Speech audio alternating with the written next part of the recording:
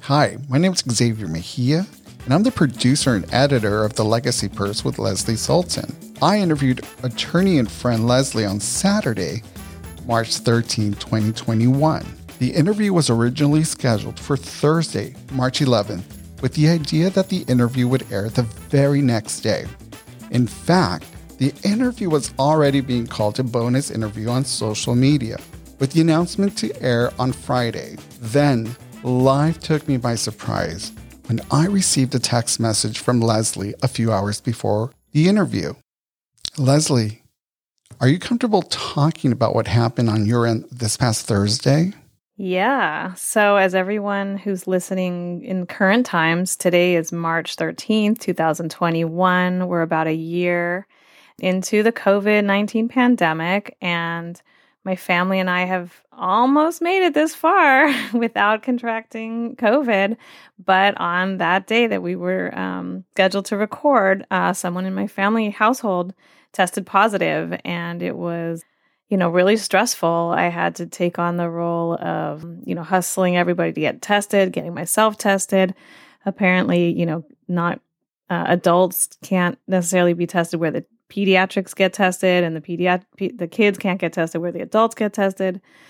So it was, that alone was a hassle. And then I'm also was in the middle of a really ugly, awful real estate transaction where everybody's fighting and crying. And I had to make all these phone calls and try to save the deal and convince people and explain. And it was just hours and hours of high, intense stress. I do appreciate being able to share this because I can relate more with those of my listeners who may be caregivers, right? Who have to step into this role of taking care of someone. How is your loved one doing?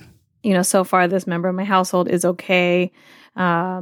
He has some, the typical symptoms, but is pulling through. There are people listening right now who are wondering if this person has an estate plan, knowing that there's a lawyer in the same house.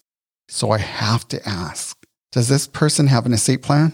This person does not have an estate plan, despite living in a household with an estate planning attorney.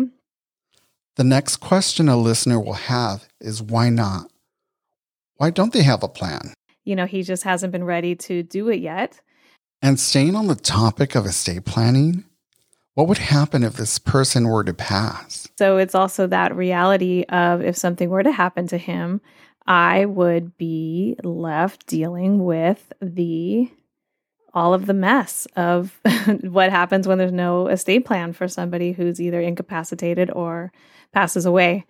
So, just another reminder of why it's important not to procrastinate on these really important things, even though it's really easy to procrastinate and push it off for all the other, quote, important things or urgent things, as we distinguish urgent versus important. Now, let's briefly get into the Legacy Purse podcast. We have recorded a few interviews, and the first interview is set to air on Monday, March 15th. Let our listeners know how you have chosen who to invite onto the show. I picked the people that I'm interviewing because I want to know more too, right? So, as lawyers, we can only focus on so many areas. I mean, otherwise we're just spread too thin. And so for me, I'm focusing on trusts. I'm focusing on the estate planning. I'm moving away from the litigation. But even I'll have questions about healthcare directives. And so our first guest was on the top of healthcare directives of a living will, because, it's also experiential. So as a lawyer, I haven't had to deal with very many capacity cases, very few, and they were luckily easily resolvable.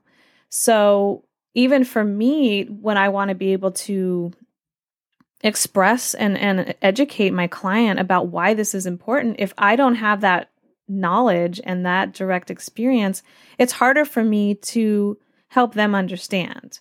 Especially like me, I'm not an abstract thinker.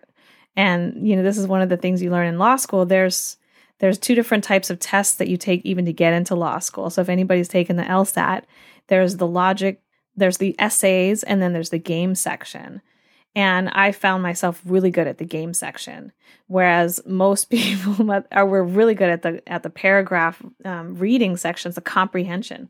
And I found that in law school, there are different types of law. So you have constitutional law, where it's very theoretical. It's what did our forefounders intend when they wrote these sentences, and they put that period right there, and these really theoretical concepts that I couldn't really get into. But if you gave me criminal law and you said breaking and entering is, or burglary is, if you gave me a criminal case and you said burglary is A, B, C, and D, breaking and entering, intent to commit a crime, and you actually do it, right? Like I can remember those 4 elements and I can know the crime. I think the same with lawyering is if I haven't had that experience, I'm not going to be able to as well interpret it for my clients. So that's why I bring on these guests, is also to help me hear the stories and be able to explain things to my clients better.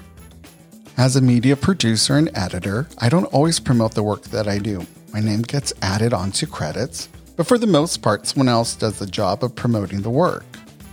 But every so often, there comes a project that feels special from the very beginning. These are the type of projects that inspire one to want to give all they have. One can even say that these projects don't feel like work. At the end of the day, one knows that they're working on something meaningful. That's what it's been like for me while working on developing the Legacy Purse podcast for the past few months with Leslie. One of my favorite descriptions of the Legacy Purse is when you hear Leslie say in the trailer, "We are breaking down complex legal concepts into everyday situations so that you can understand the whys and how to protect and build intergenerational wealth." Those words, like this podcast, have an intentionality that show up during each interview. And make no mistake, this is by design. Before going into law, Leslie was a community activist in Los Angeles. Her activism centered around gang and violence reduction and alternatives to incarceration for youth and young adults through asset-based community development. I met Leslie in a fellowship program in 2002, where we produced audio segments for Pacifica Radio Los Angeles, also known as KPFK. Leslie would then move to New York to attend law school and graduated from CUNY Law in 2008 with a focus in public interest law, and has dedicated her law practice to being customer service and client needs focused. In 2015, Leslie became a mom, and today she is proudly raising 2 young daughters while managing her law practice known as the Law Offices of Leslie Sultan, or Sultan Attorney across social media. Subscribe to the Legacy Purse wherever you listen to your favorite podcast. And make sure to sign up for our newsletter at legacypurse.com. And visit Leslie's law practice at sultanattorney.com. Thank you for listening.